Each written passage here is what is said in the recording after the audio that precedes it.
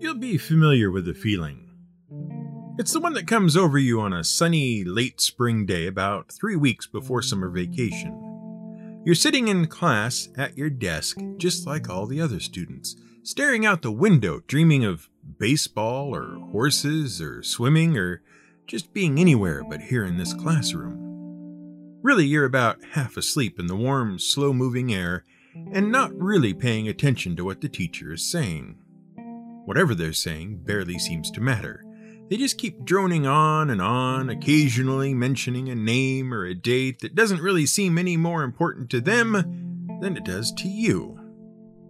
All they want to do is get through the material. All you want to do is get through the day. You're all, you, the teacher, and the rest of the students, here doing time, trying to survive another history lesson, hoping any little bit of it will stick in your head until it's time to take the test. That's all anyone wants. And it's barely going to work, because when you're in school, some sort of history class is mandatory. Some level of basic fact is necessary, we're told, for reasons. And if you ask what those reasons are, the instructor will usually quote someone they think once said, "Those who do not learn from history are doomed to repeat it," as if that was accurate, or even what they were talking about in the first place, and as if that was reason enough to know what day your country's constitution was signed, or who wrote your national anthem, or when Columbus sailed the ocean blue. The problem is, that's not why you need to know a bit of history. That's just reciting facts. Facts with no context, mostly. Facts that are expected to be recited verbatim not because they make you a better person, but because they will appear on a test. And they'll appear on that test not because you've been made to understand their importance and the entire string of events that led up to the occurrence of that fact, but because someone, somewhere, decided that in order to prove you had been through some sort of educational system, these were the facts you needed to be taught in order to receive the piece of paper that says you've been through the educational system. And good luck taking an interest in that as a student or a teacher. Now, it is true that some teachers at whatever educational level you happen to be at can make history fun and exciting and keep you interested and provide context and relevance that makes the whole thing come alive and helps you to understand that the world you live in is a product of the world of the past. You may even be one such teacher yourself. But it is also equally true that the vast majority of teachers were just like you in school when history class rolled around, and you certainly wouldn't want to take a history class from yourself, now would you? If you are a very lucky student, you do one of two things.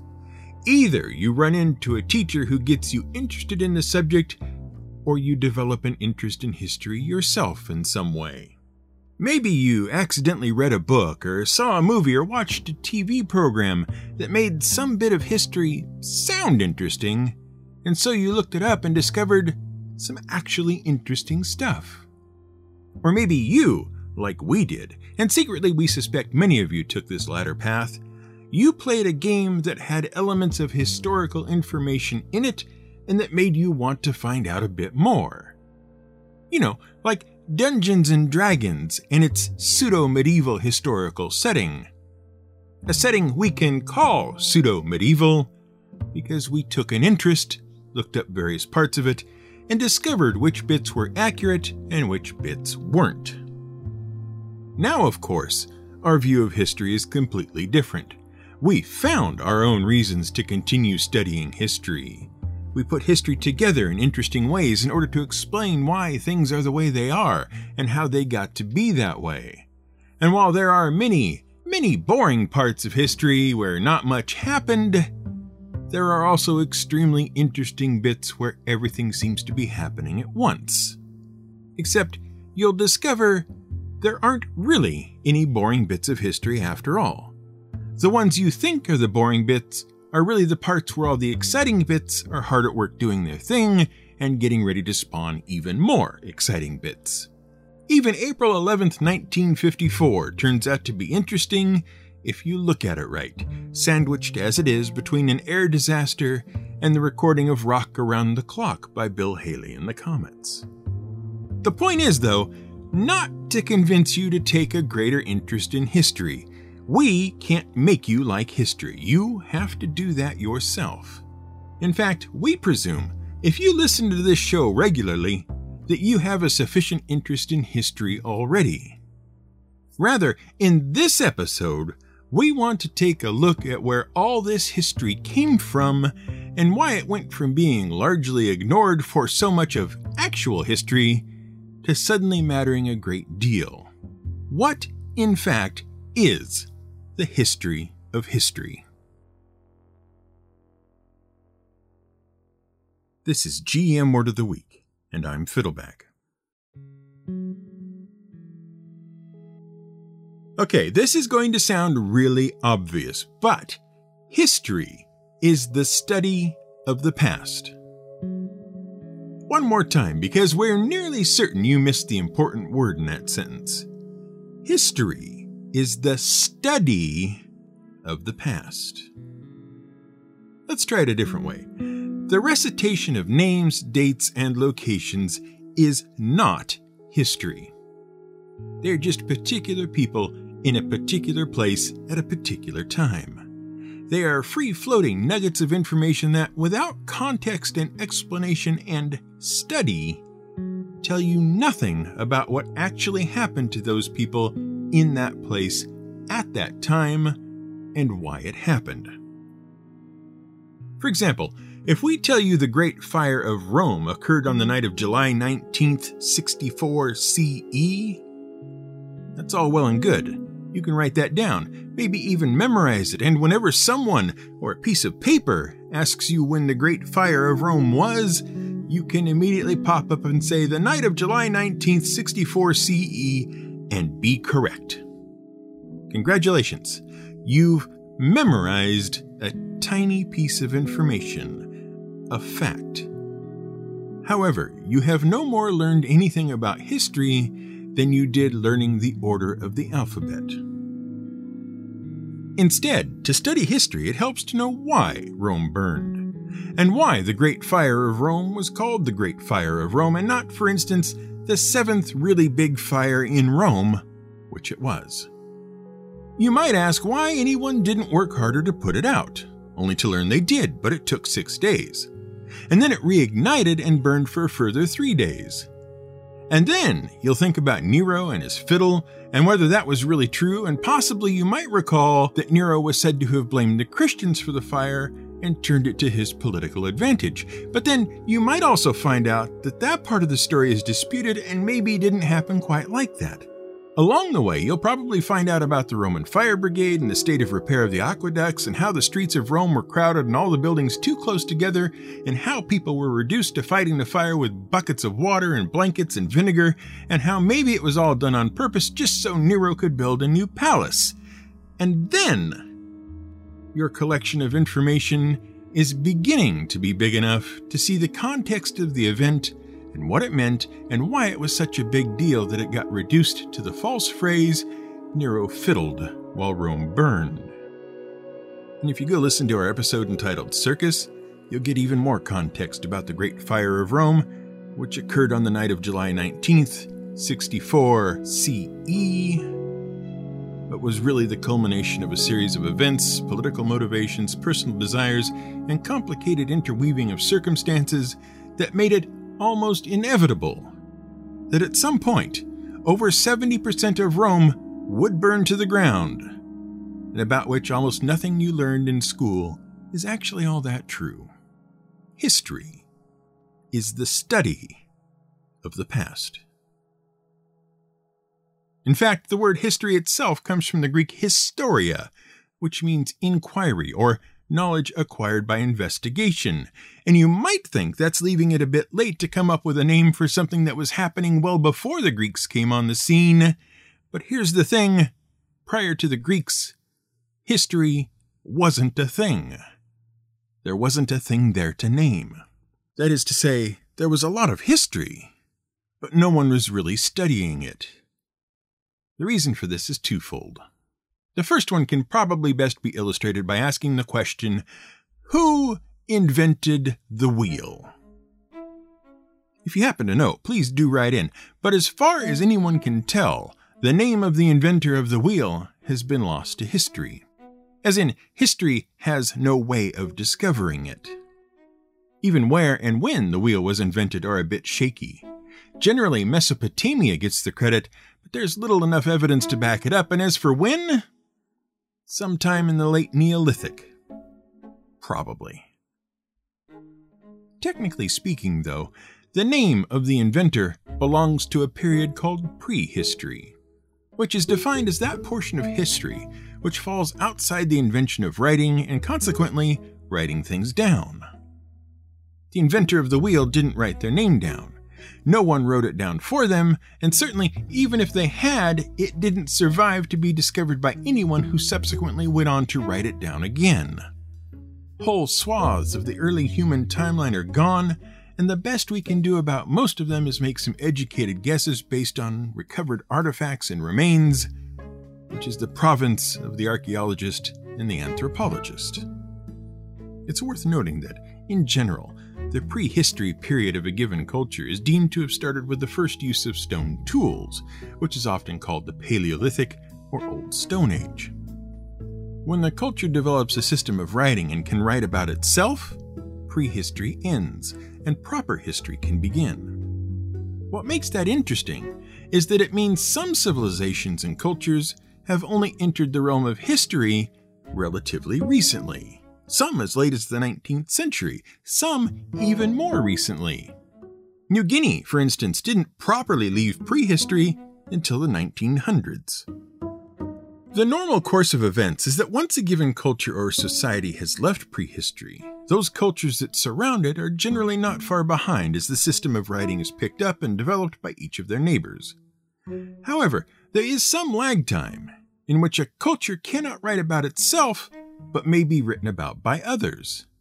This is called that culture's proto-history, and it's useful to remember that in order for a culture's history to be a proper, full-fledged history of that culture, it must be written by the culture itself. It's no good calling your neighbors savage barbarians without asking them what the name on their certificate says. It won't stick. The second reason no one had really studied history before the Greeks did was because a lot of the history that was written down wasn't really history either. What it was instead was a lot of folklore, mythology, legend, and family stories. There might, for example, be a story in your family about the time great-great-grandfather Harry fought in the war against the Upper Outer Lower Slavovians and single-handedly stormed their fortress and captured the prince. But that wasn't any better than a story about how Trog the Truculent came up from the Holy Swamp and, in a fit of pique, made a mud ball from which all your people were formed. Both those stories represent a portion of what is called cultural heritage. All of a culture's cultural heritage is important, of course, and truthfully the term cultural heritage covers a lot more than what we're using it for here, things like architecture, traditions, even the sorts of landscapes the culture typically lived and worked in. But the reason folklore, myths, legends, and family stories fall into the cultural heritage category and not under the heading of history is because no external sources support them. Great-great-grandfather Harry sure sounds amazing, and maybe he does have a bit of rock he says is from the very road he walked down to get to the fortress as proof of his adventure. And sure, that's a lovely creation myth with many interesting things to say about why the tribe lives so much of its life near the swamp, being stung by giant mosquitoes when they could have moved a few hundred yards inland and avoided them altogether. But unless another bunch of people have a note in their histories that says, and then we all saw some horrid swamp monster come out of the swamps. Boy, was it grumpy, and get this, it made a ball of stinking mud and then shaped it into people who came to life and set up camp right in the middle of the giant mosquitoes, and that's why we don't let our children play anywhere near the swamps. You'll have a hard time convincing people that your stories are anything other than folklore and mythology. And even then, you're going to need more than one source. And credible ones, too. Unfortunately, until the Greeks really got to poking around, that's all most of so-called history was back then. A load of cultural heritage without much actual proof behind it. Even the Greeks' own history was a bit suspect. So much of everything was just stories without any way to verify and evaluate them that it wasn't really possible to build up a coherent and accurate picture of what went on before a fellow named Herodotus came along. Now, before we get much further, let us preface things by saying, sure, there might have been others before Herodotus who attempted to do what Herodotus did. Some might even have done so successfully. But the reason Herodotus gets the credit for it all is because of one simple fact. His work survived, whereas everyone else's work prior to his did not. There are names out there in various other works of other people who it was said did the same sort of thing, but nothing they were said to have written lasted long enough to be examined and evaluated by anything like a modern scholar. So Herodotus gets the nod. Herodotus was born a Persian in Persia sometime around 485 BCE in a place called Halicarnassus, in what is now modern-day Turkey. And for someone who is going to be called the father of history, very little is actually known about him. There are basically two sources: Herodotus himself, who didn't talk about himself in his surviving works all that much, and an encyclopedia written over 1,000 years later by the Byzantines called the Suda, which, while encyclopedic in nature, was more of a sort of book of grammar than anything else. In any case, between those two sources lays all our knowledge of Herodotus.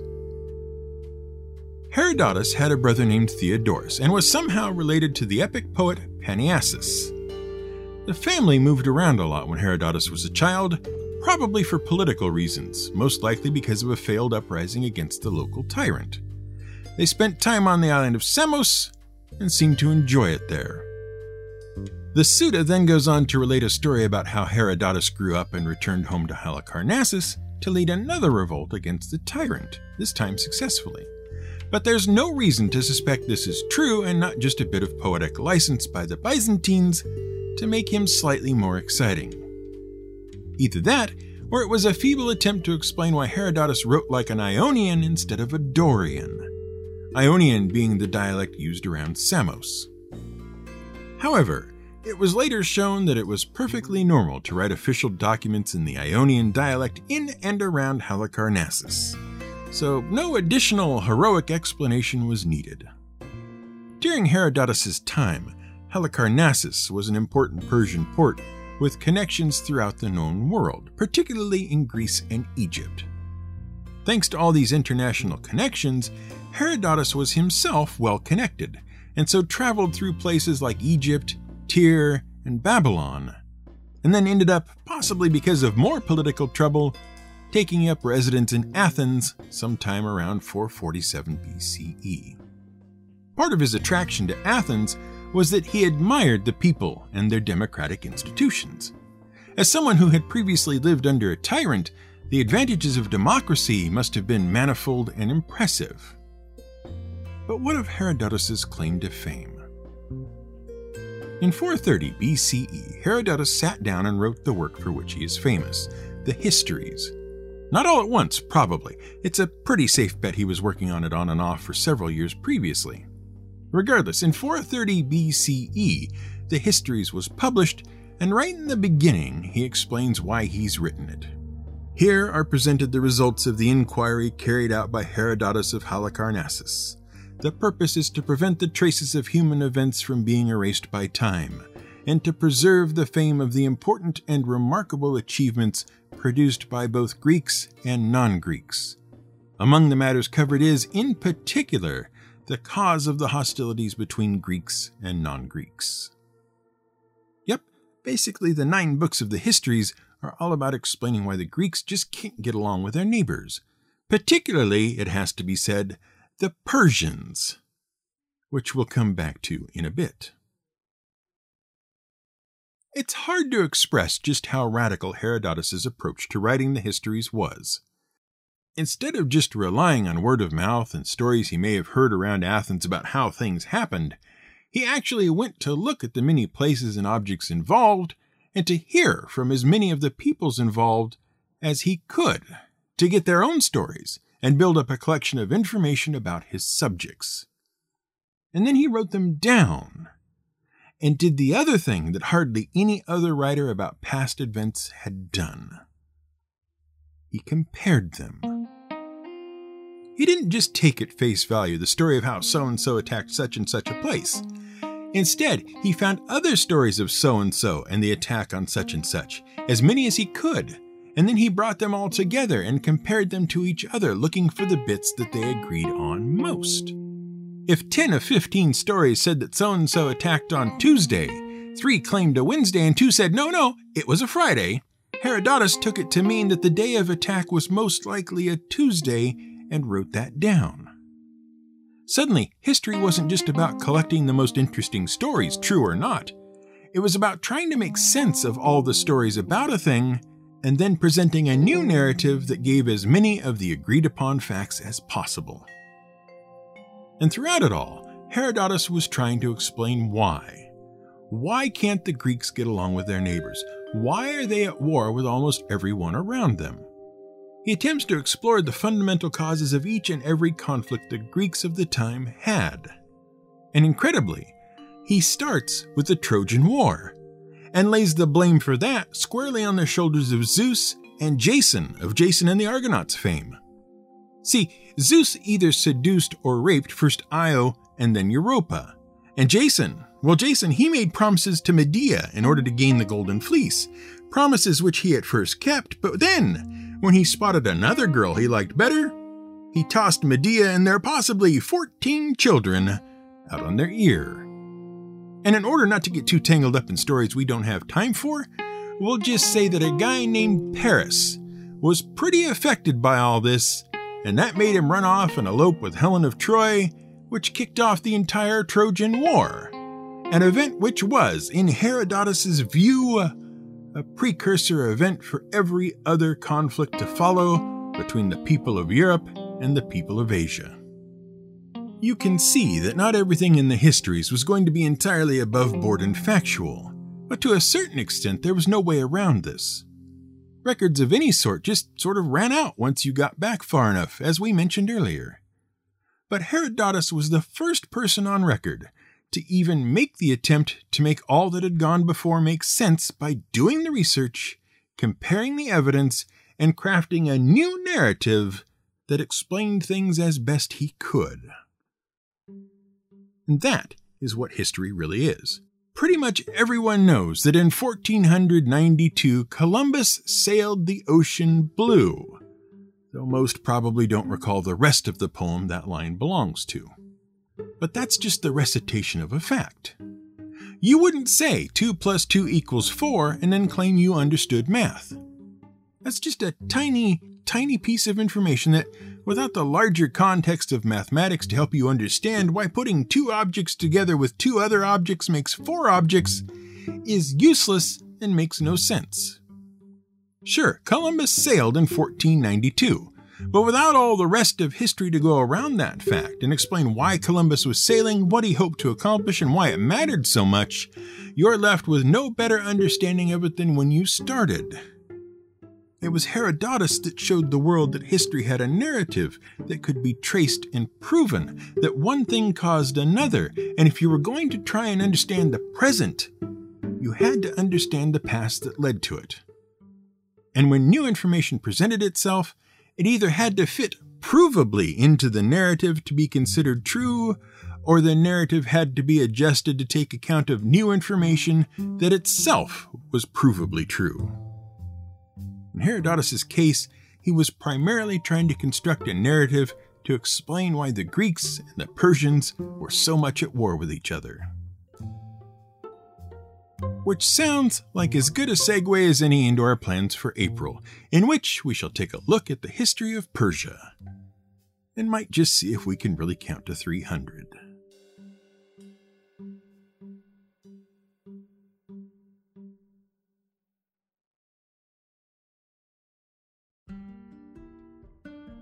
Thanks for listening to this episode of GM Word of the Week. We hope you're as excited as we are to dive into Persia next month.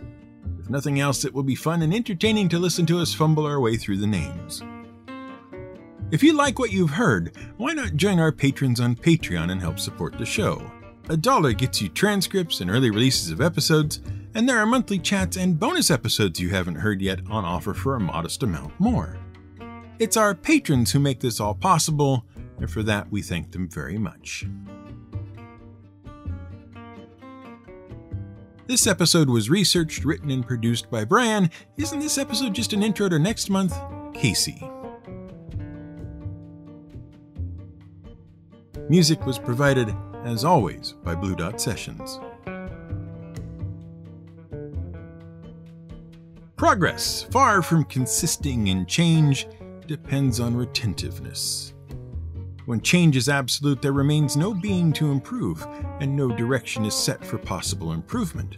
And when experience is not retained, as among savages, infancy is perpetual. Those who cannot remember the past are condemned to repeat it. George Santayana.